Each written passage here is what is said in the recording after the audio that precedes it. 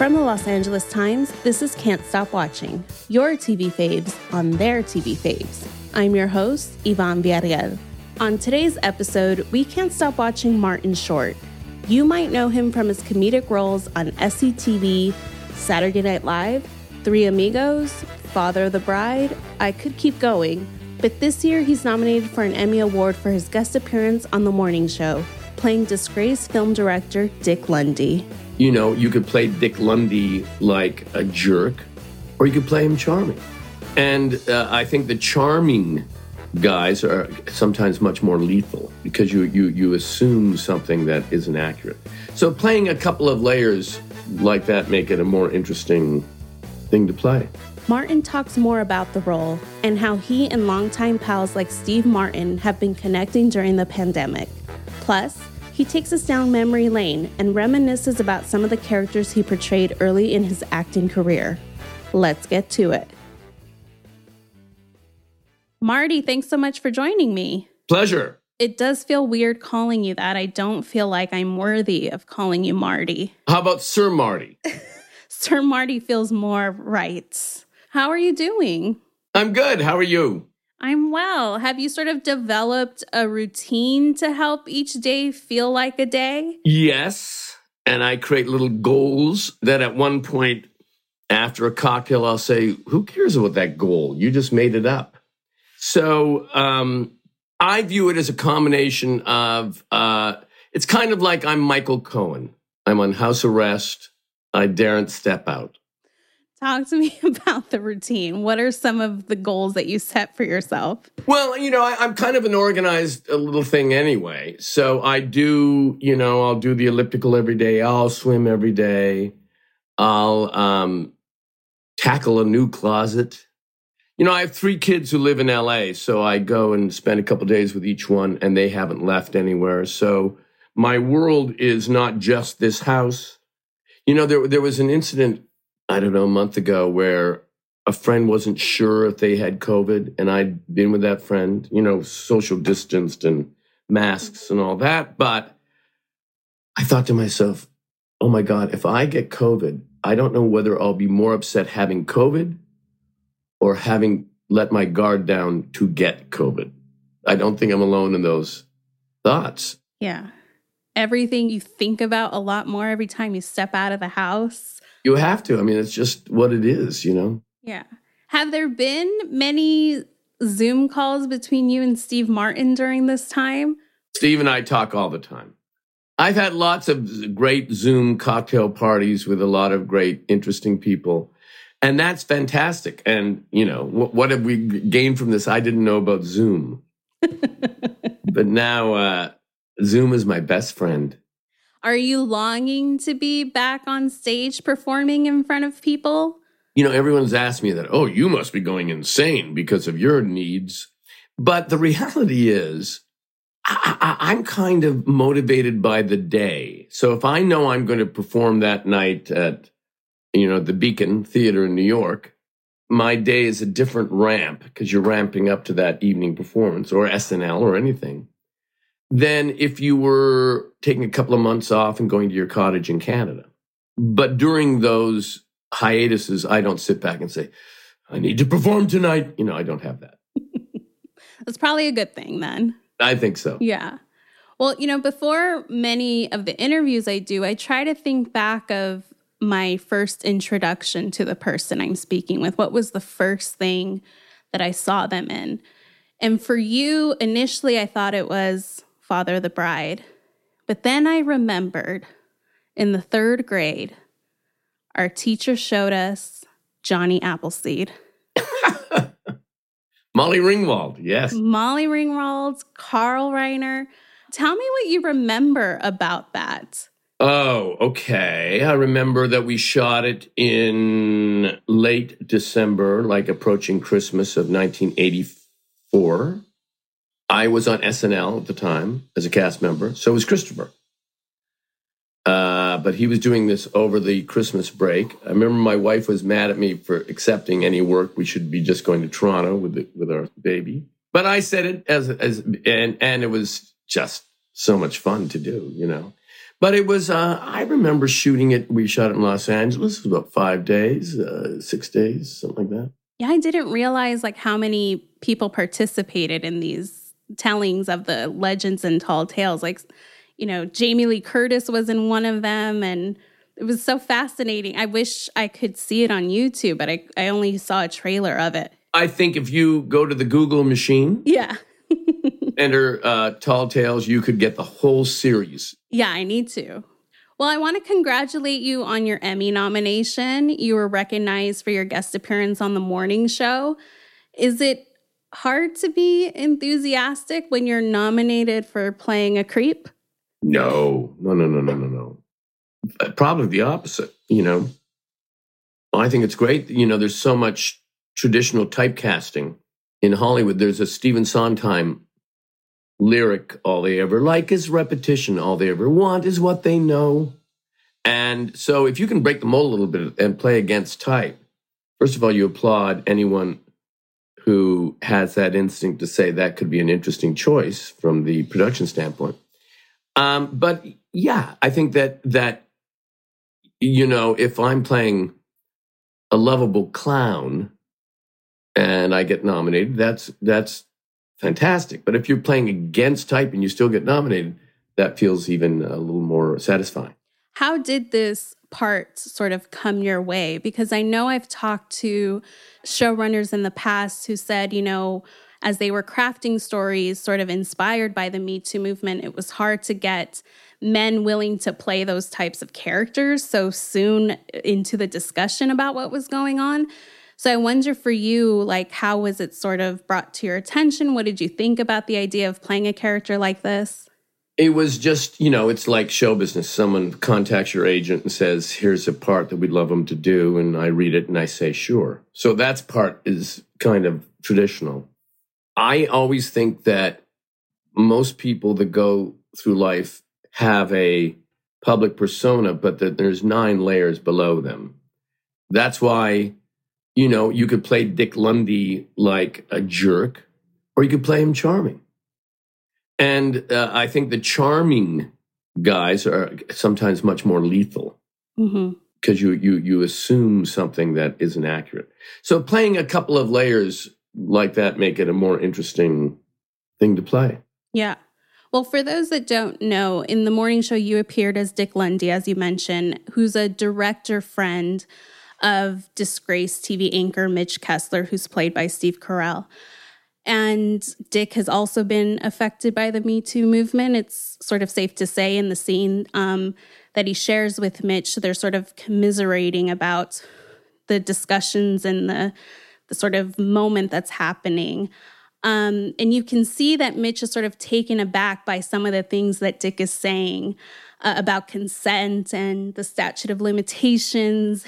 And Mitch sort of views his behavior as different than Dick's. And Dick sort of sets him straight of like, what you did is no better than what I did. We're in the same camp here. It opens up an important dialogue. And I wondered what your feelings were about that scene and what did that discussion get you thinking about? Well, I mean, I think it's not even about just the Me Too. It's you know, people hate to acknowledge that they were ever wrong. There are a lot of people that voted for Donald Trump that regret it, but they won't publicly say it because they feel silly about it. They feel like, I should have known better. Well, maybe I'll just pretend publicly anyway that I still support him. And I think that people hate to be told they were wrong. Either you grow from an experience like that as a human being and you evolve to the next level of a human being, or you just say, I'm a victim, they've destroyed my career, they've canceled me, and it's undeserved, and you weren't there, and she was willing to, and she's changed. You know, people will delude themselves into believing that their choices were pristine. And it's almost like Nicholson in the Tom Cruise movie, you can't handle the truth. A lot of people can't handle the truth. Mm-hmm. Have you found yourself in recent years having maybe not that kind of conversation with male peers, but in light of the movement, have you found yourself having these conversations in private about what it's made you think about or how it's giving you perspective of, should I have acted differently when someone's told me about something? Like, could I have been a better ally? Like, I have to be honest. I had a very strong wife, and I was maintaining that I married a better looking woman than I am a man. And when you do that, that woman is looking for an intellectual equal. So I had an intellectual equal. And our friends were intellectual equals. And not just intellectually in a reading Chaucer way, but certainly having evolved in what was, as my father used to say, what is the decent way to behave in life. So I can't honestly say that I can go back and say, oh, I shouldn't have said that. And I can't honestly say that I know friends, close friends, who have those regrets either. And maybe people look for similar elements in their friendship as far as moral evolution. But when I think of all my close friends, Steve Martin and Tom Hanks and Walter Parks and Eugene Levy, these are all impeccably moral people. So I can't honestly say I knew who Dick Lundy was, that I had a Dick Lundy in my life. But I certainly understand, even beyond Me Too, this need to pretend that you've done nothing wrong, because if you acknowledge the truth, you'll implode. Mm-hmm. Well, one of the reasons why that interaction works so well is you and Steve are two actors known for being nice and likable. That was the smart thing of casting it that way. Yeah, yeah. I think that, again, if you play either of those characters in an unlikable swagger, then right away you go, ooh. What's, I think, more intriguing for an audience is to be, what draws them into a scene is, wait a second, I thought I understood who this guy was, but now I don't. Oh, maybe he is a victim. Ooh, he isn't a victim. It makes it a well-written scene. Well, there's also this discussion of wanting to keep one's legacy intact and like the fear of what something like this will do to that legacy. And for you, like at this stage in your career, how much do you think about what your legacy is or what you hope you'll be remembered for? You think of your legacy more in terms of your children living with your legacy because you're dead. But I would like to think it went beyond show business. It went as what kind of person I was. And hopefully it would be a positive review. I would think so. Dick also performs at Mitch's splashy birthday celebration at the morning show set. What was that day on set like? Well, it was hilarious because it was my birthday. So what are the odds of that? Mm-hmm.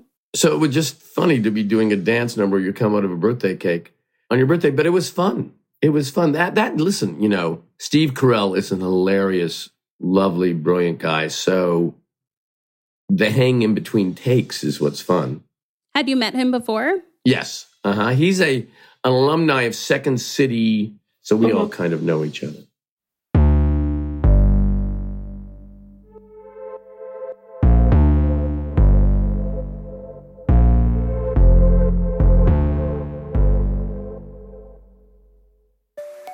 This episode is brought to you by Watchmen on HBO. Set in an alternate history where masked vigilantes are treated as outlaws, Watchmen embraces the world of the original, groundbreaking graphic novel of the same name while breaking new ground on its own. Starring an ensemble cast led by Regina King and Jeremy Irons, NPR calls the limited series a masterpiece. Emmy eligible for Outstanding Limited Series and all other categories.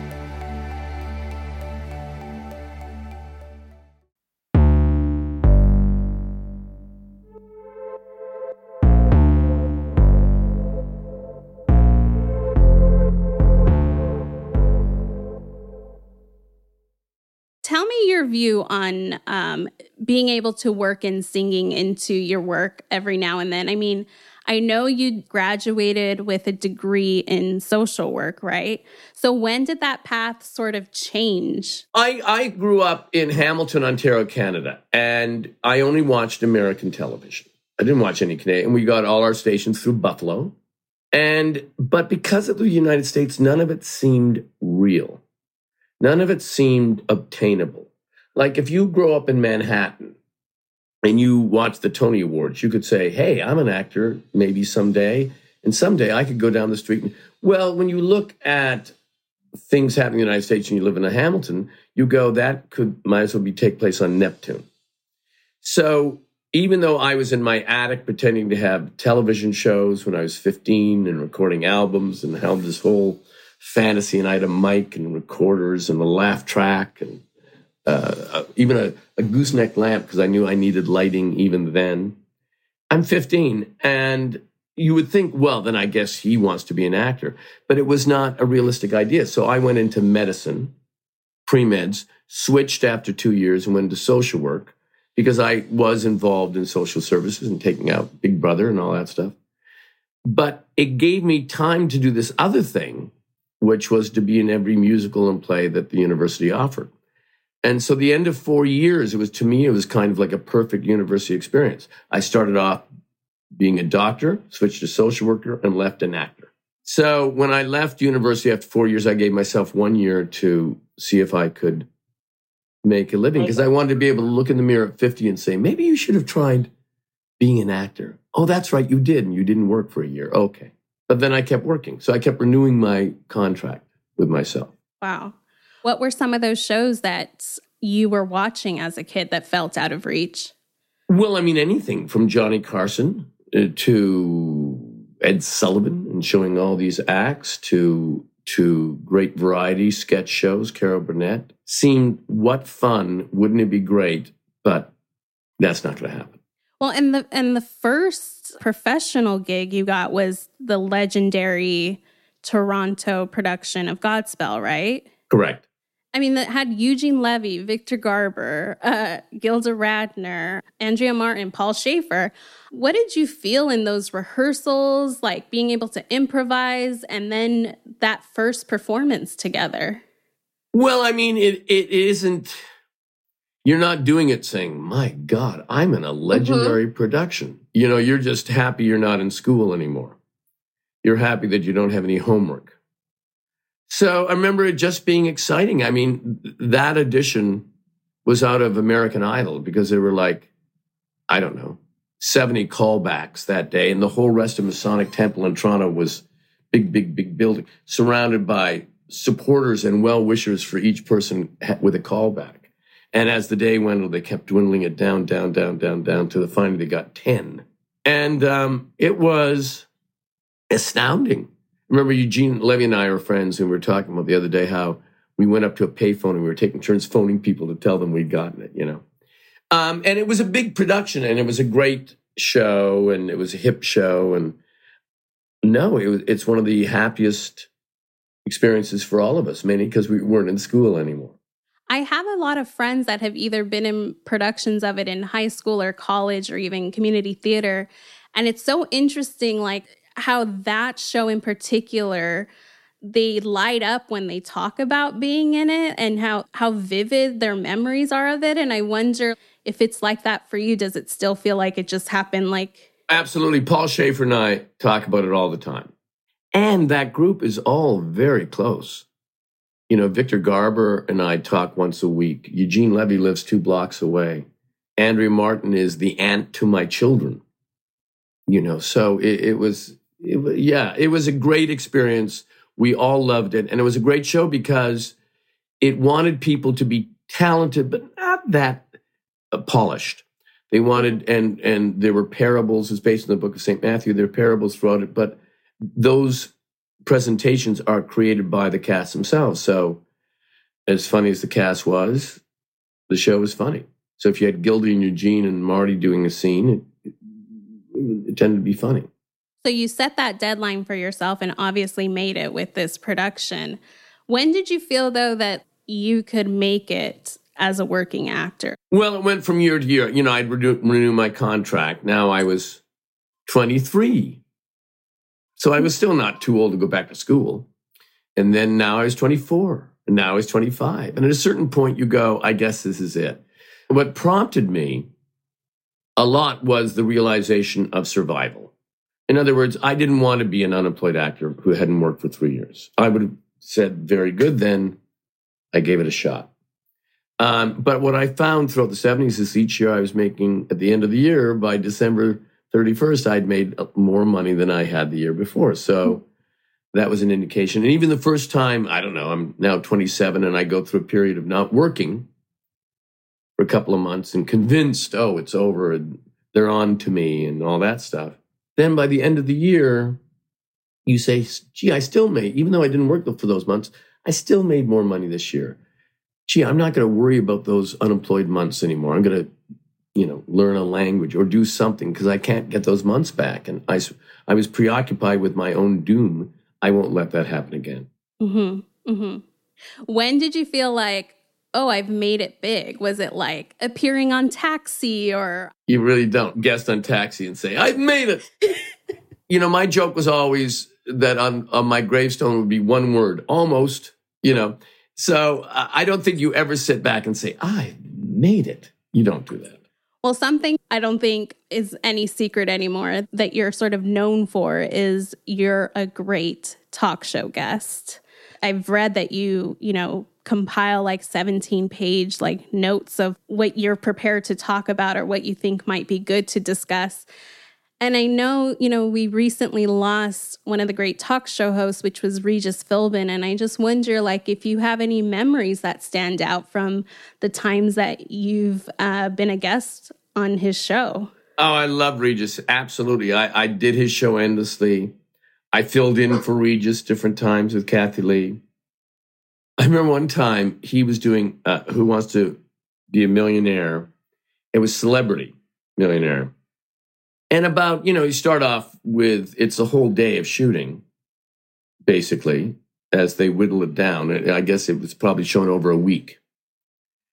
And Chevy was there, Ben Stiller was there, I remember, and we were all there.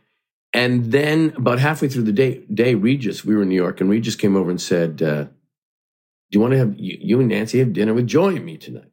And I said, sure. But at the end of the day, I was finding my turn and I bombed. I was up to like $250,000 and there was a question about what was written in the first person. And was it Great Gatsby? Was it this? Was it that? And I had two options of phone a friend. One was it was for Loyola High School in Los Angeles, and one person was the head of literature for Loyola, and the other was Steve Martin. And I chose to go with show business, and I picked Steve. He gave me the wrong answer, and the money went right down to $25,000. And I was so depressed that I went back to the hotel, and at one point went to the bottom of the bed under the covers saying, I just can't believe that my stupidity cost $250,000 for Loyola High School. But then we still had to have dinner with Regis and Joy that night, and he made me feel great. What was it like having dinner with Regis? It's exactly what you'd think. He was the same guy, glint in the eye and the Irish eye, funny, loose, and loved to laugh. The energy, like no one had energy like him. And real charm. And when he asked you a question just at dinner, he really wanted to know the answer. He was fascinated by people. Mm-hmm. How has it been sort of doing the talk show circuit in the time of Corona? I know you've appeared, with Conan and Seth this way over Zoom. Is it a weird thing to try to connect in the same way? Have you found a way to sort of make it work doing it online? I do think that, everything is a problem and everything is solvable. Like, I was so impressed by SNL. They did 3 at-home shows. And the first one was great, great accomplishment given the restrictions. Then they had a couple of weeks off. The second one was through the roof. They had learned so much. They had learned to actually utilize how could the Zoom approach to show business be better. So I think that as someone who, works on stage and works in front of the camera and works with no video, just doing an animated movie, Frankenweenie and things like that, you learn that each new situation is its unique situation. And you get used to it. After being with Jimmy, and Jimmy and I just talked and they edited it down, it was funny just like talking to Jimmy. Well, I have to ask, just because we've seen this viral video going around Twitter of Trump being interviewed on Axios's HBO series by Jonathan Swan. I don't know if you've seen it. I have. But I've heard this statement before, but it was repeated recently in light of this interview of like how some people view Trump as a version of Nathan Thurm, or like how Nathan could have been part of this administration. And I just wonder, like, what are your thoughts on that? This is a character, for those that don't know, that you created. Purely created on SNL. Christopher Guest and Harry Shearer and Billy Crystal and I were writing a piece together, satirizing 60 Minutes. And I was going to play the defensive lawyer who represents always the bad guy in those pieces. And we called him Nathan Thurm. I'd once seen Richard Nixon, as president, look into the camera and say, close up like this and saying, I am not a crook. But he had sweat on the top of his lip. And you knew, well, he's lying. Look at that. That's hilarious. He's saying one thing, but his body's giving out the answer. And so we deliberately put the glycerin on top of Nathan Thurm's lip. And so he was a guy that would chain smoke and totally deny what was factual.